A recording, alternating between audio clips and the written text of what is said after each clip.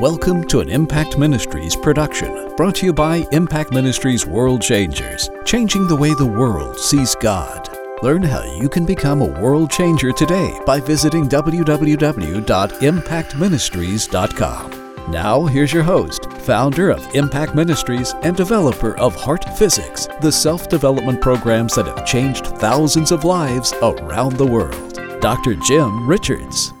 Hey, I'm Jim Richards. I want to welcome you to Impact Cyber Church. Man, we're continuing what is an incredible series about heaven on earth. And, you know, like all of my teaching, I take you through some foundational things so that you will understand the big picture. You know, it's just such a shame that there are so many truths that we believe that we don't understand the foundation. We don't understand where they came from. We don't understand the big picture.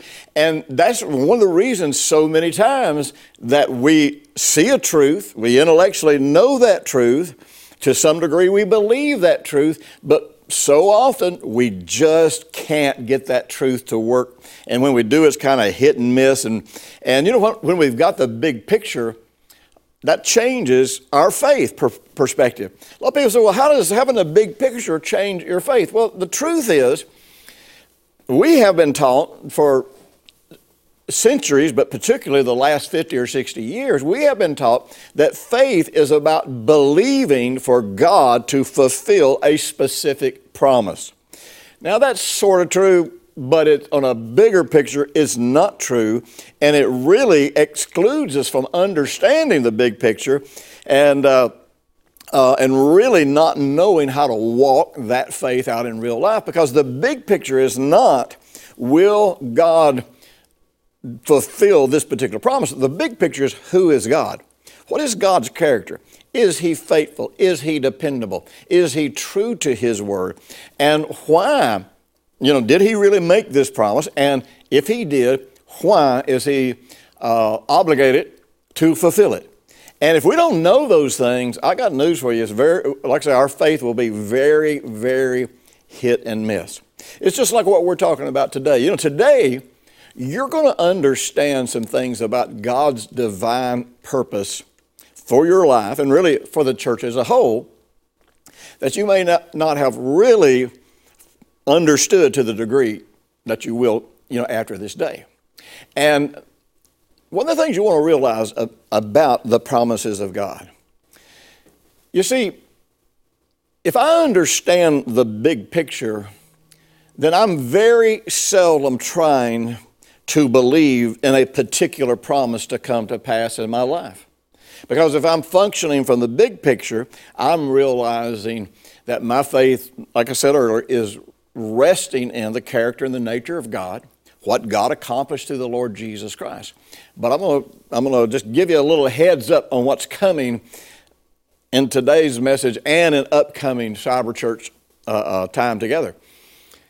If I understand and believe that I am in, if I have entered in, not just believe that I am, but if I have entered into this realm that Jesus called the kingdom of God and the kingdom of heaven, the place where God reigns and heaven's resources are available.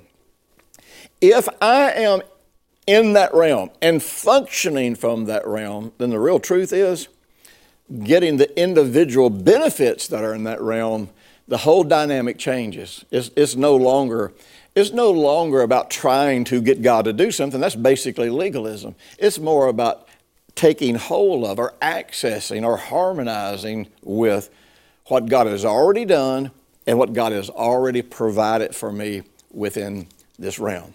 Now, interesting question. I've asked this of a lot of people over the years. What do you think is the number one deterrent to faith? In other words, what is it that makes it the hardest for people to believe the truth, believe for a promise of God?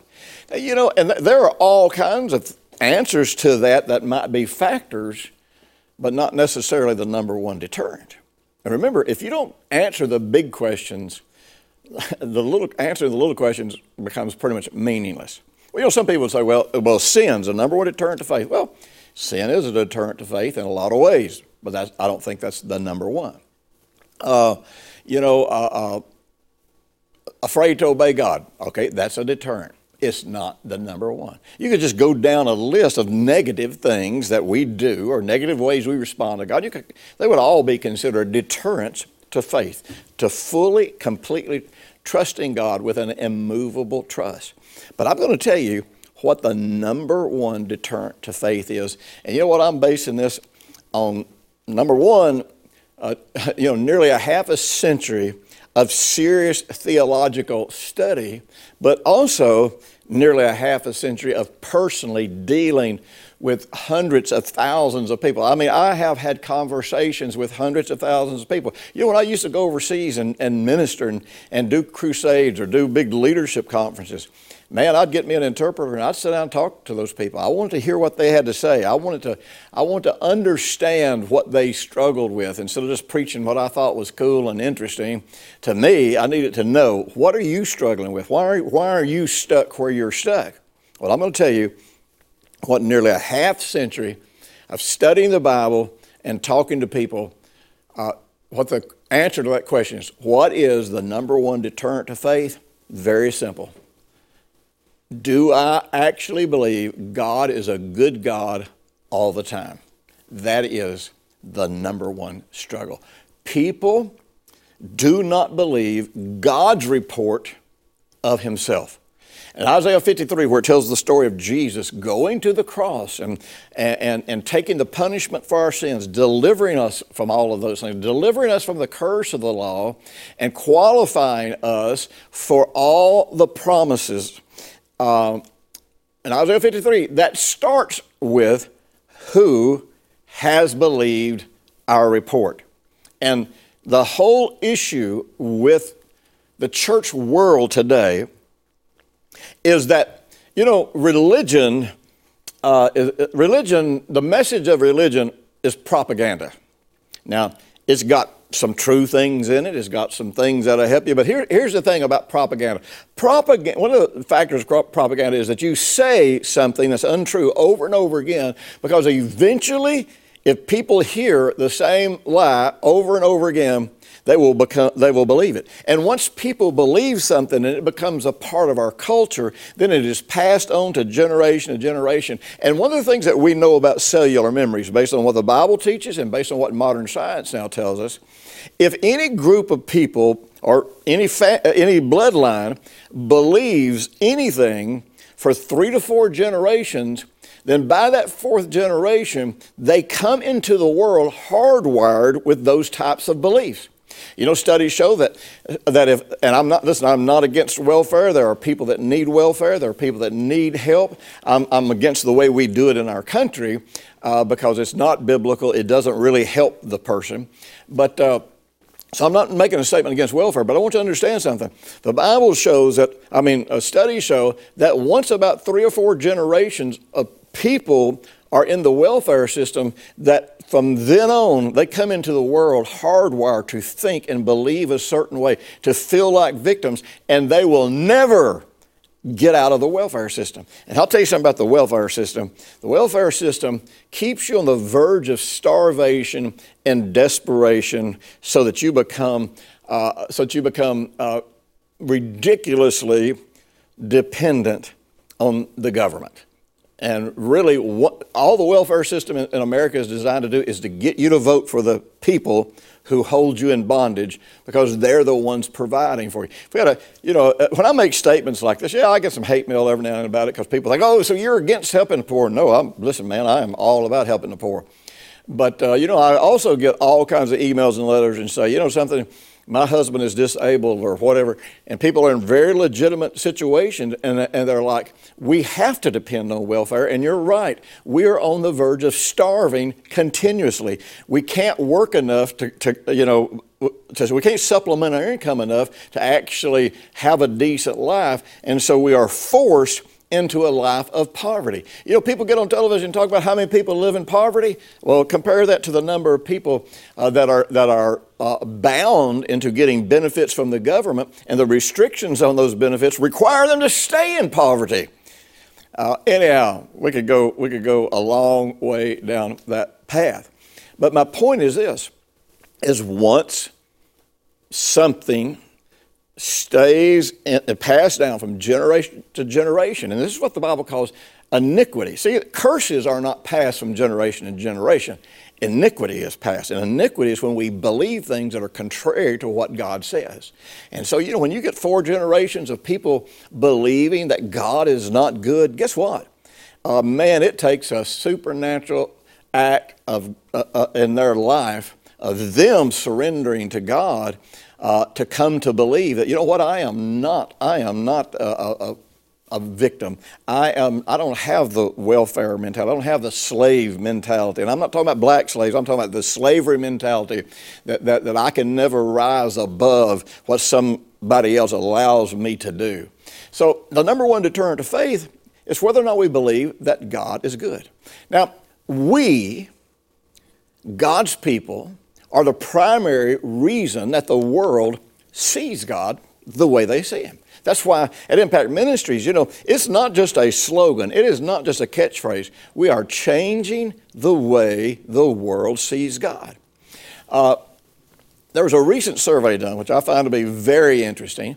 And 2 of the questions in this survey was this, what's the number one thing that the church is known for? In this survey, I'm not saying they're right, the number one thing the church is known for among people who are not Christians is that the church is against and has a hatred for homosexuals.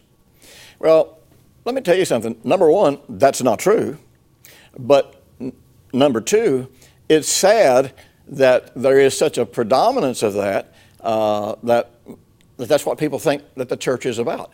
Well, see, the problem is that means that's what people think God is about.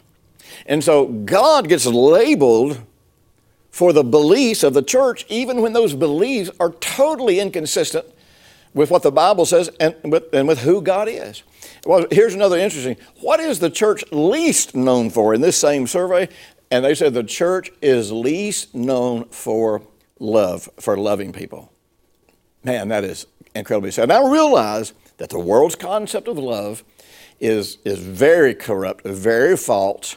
So even if the church was walking in love, to some degree, there would be people that insist that it's not because once people get into a victim's mentality, then their definition of love is when you give me what I want, when you let me do what I want and get by with it, you let me mistreat people, you let me live an unproductive life, and give me no repercussions, and that's love to the greater part of the world these days.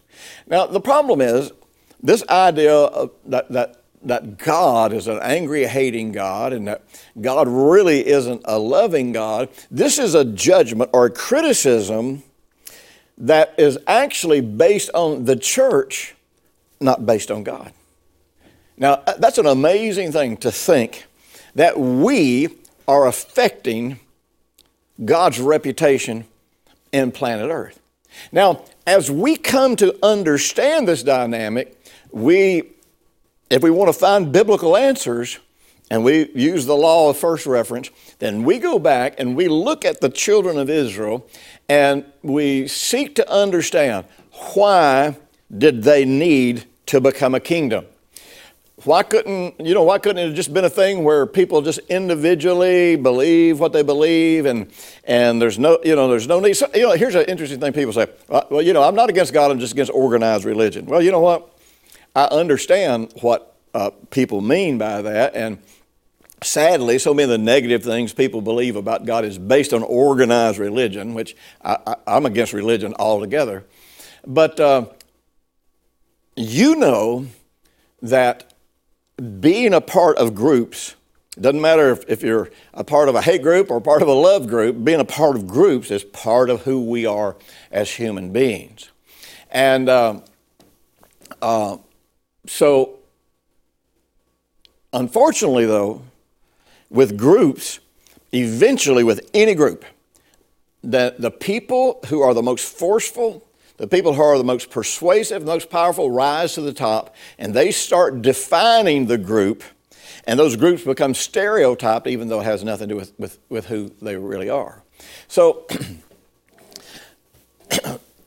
Jesus told us that we are the light of the world. Now, I'll tell you something. As the light of the world, we can shine a bright light into the world that reveals the character and nature of God, reveals the goodness of God, or we can shine a dim light where people struggle and stumble as they try to walk this path. You know, when Jesus came in John 1:18, it says, "No one has seen God at any time. The only begotten Son, who is in the bosom of the Father, has declared him," or has come to reveal him or express him or tell us basically who he is. Because even though God revealed himself to the children of Israel very early, this whole concept of the Old Testament being fear-based, the Old Covenant being based on legalism, none of that is true. Not one word of that is true. And the people who say that, they are doing to the children of Israel exactly what the world is doing to the church. They're passing a judgment about who God is and what God did, not based on what God said, but based on how people walked it out, based on how people lived it, based on how people expressed it. So God comes to the children of Israel, and we talked last week about how that God led the children of Israel into protection and safety by sending Joseph to Egypt to save the pagan nation of Egypt. And they didn't convert from being pagans. But because of the favor, man alive, you know what, I could spend a week just talking about favor that comes to people who are godly. I'm telling you, Joseph was a godly man. He was fair. He was honest.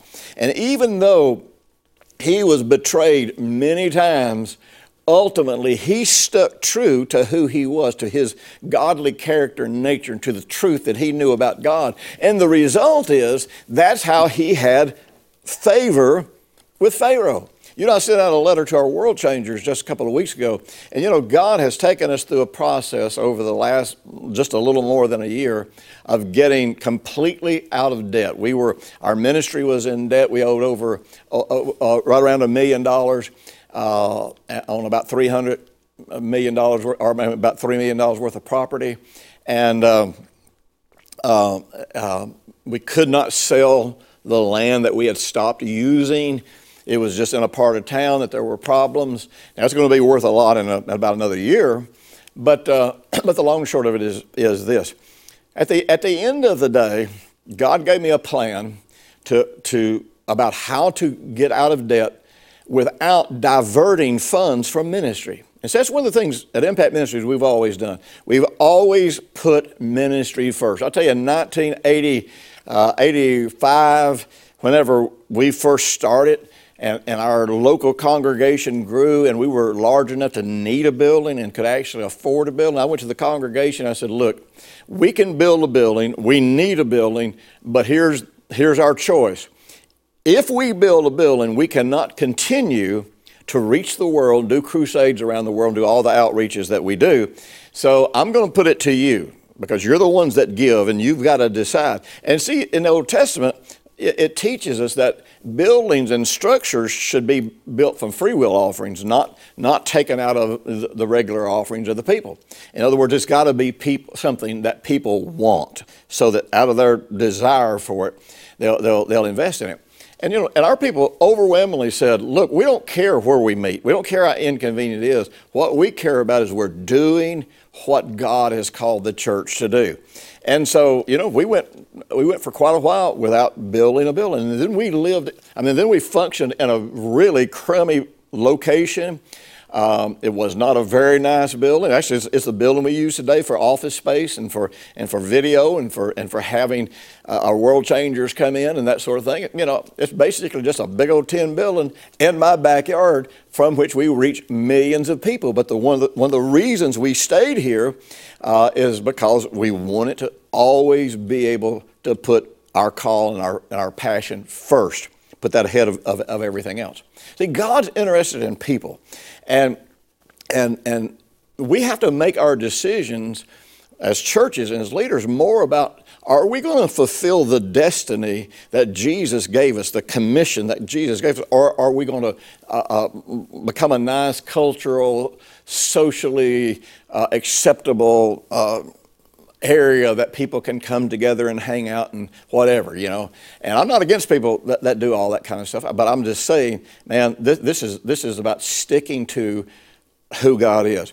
Now, the children of Israel, they became legalistic, and they constantly, little by little, they betrayed the things of God. They betrayed the character and nature of God until finally they became so corrupt that they went into captivity. And then we have hundreds of years where they operated from an incredibly legalistic, paganistic mixture of the Word of God and what was going on in all the corrupt religions around them.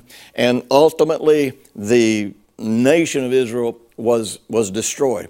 So after all these hundreds of years of people perverting what God said, Jesus had to come on the scene and say, I'm going to show you exactly what God looked like. I'm going to show you His intention behind every single thing that He ever said and ever did, and I'm going to show you what you really have, the opportunity that you really have. And so, you know, the first purpose of that is always to set people free, to bring people into this incredible life. But then the second purpose is so that we will be a light in the world where people can see the true character and nature of God.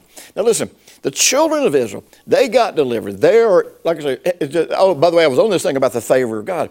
The way we got out of debt was all related to my favor with business people in this city. And it's just that simple. Well, that favor did not come because I related to these people irresponsibly over the years, because I did what I wanted to and broke my word. As a matter of fact, the guy, the businessman that helped us, that loaned us basically $1 million to work this plan and to absolutely get out of debt. You know, I sat in his office back about 10 years ago with him nearly in tears, where he had made a deal with a local pastor, and that local pastor decided in the middle of that deal that he had a better deal, and he makes a video for his congregation to raise money, talking against this guy that has helped them for years, talking against this guy that made sure that they had a facility, talking against this guy that had donated property to them, and when they decided for some big old mystical reason that they didn't want to keep their word in that deal, they just trashed this guy. Well, you know something, we think we can do that stuff in the name of Jesus and somehow we're still going to have divine favor with people. Well, no, we're not. Joseph had divine favor because he walked in character. Let me tell you something. I've had my failures. I mean, most of my failures have been personal failures. My failures as they relate to other people are either when I do ignorant things and I don't realize, you know, that I'm doing something. But most of the time, and all of my, well, not most of them, I can say this, 100% of the time, as far as I've known my entire Christian life, I have made sure that I would never take advantage of people or use them for my personal gain. Never. And so it was that years of favor, not favor just by some mystical way, but favor because I showed God to a man that doesn't know God for years. And when it got down to needing $1 million, I walked in, had one conversation. There wasn't a credit check done. There wasn't an application filled out. There wasn't an appraisal done. It was all on my word and a handshake, and then we put it into a contract. Let me tell you something. Joseph, through manifesting the character and the nature of God to Pharaoh, garnered him so much favor that Pharaoh brought a nation of people in that worshiped a different God. And I got news for you. I can promise you the temple priests in Egypt did not like that one bit and kept them safe for hundreds of years until all the pieces of the puzzle came together and God said, let my people go. Now, we're going to talk about the journey that they made from Egypt into the land of Canaan. And we're going to help you understand all kinds of factors about the kingdom of God. But here's what you have to understand. And I'm going to kind of jump through this pretty quick like. God needed for them to become a holy nation because He was a holy God. Now by holy, that's not perfection. Holy means different or uncommon. He was uncommon. The worship of Jehovah was uncommon. Everything about God was uncommon compared to all the pagan religions. Let me tell you something. It was the Old Testament that gave the first great liberation to women. It was the Old Testament that gave the first great liberation to slaves. It was the Old Testament that put prohibitions on how you could treat people in war and in captivity. It was the Old Testament that created an economic system that, if followed, would make sure that that the poor would never, ever, ever be oppressed.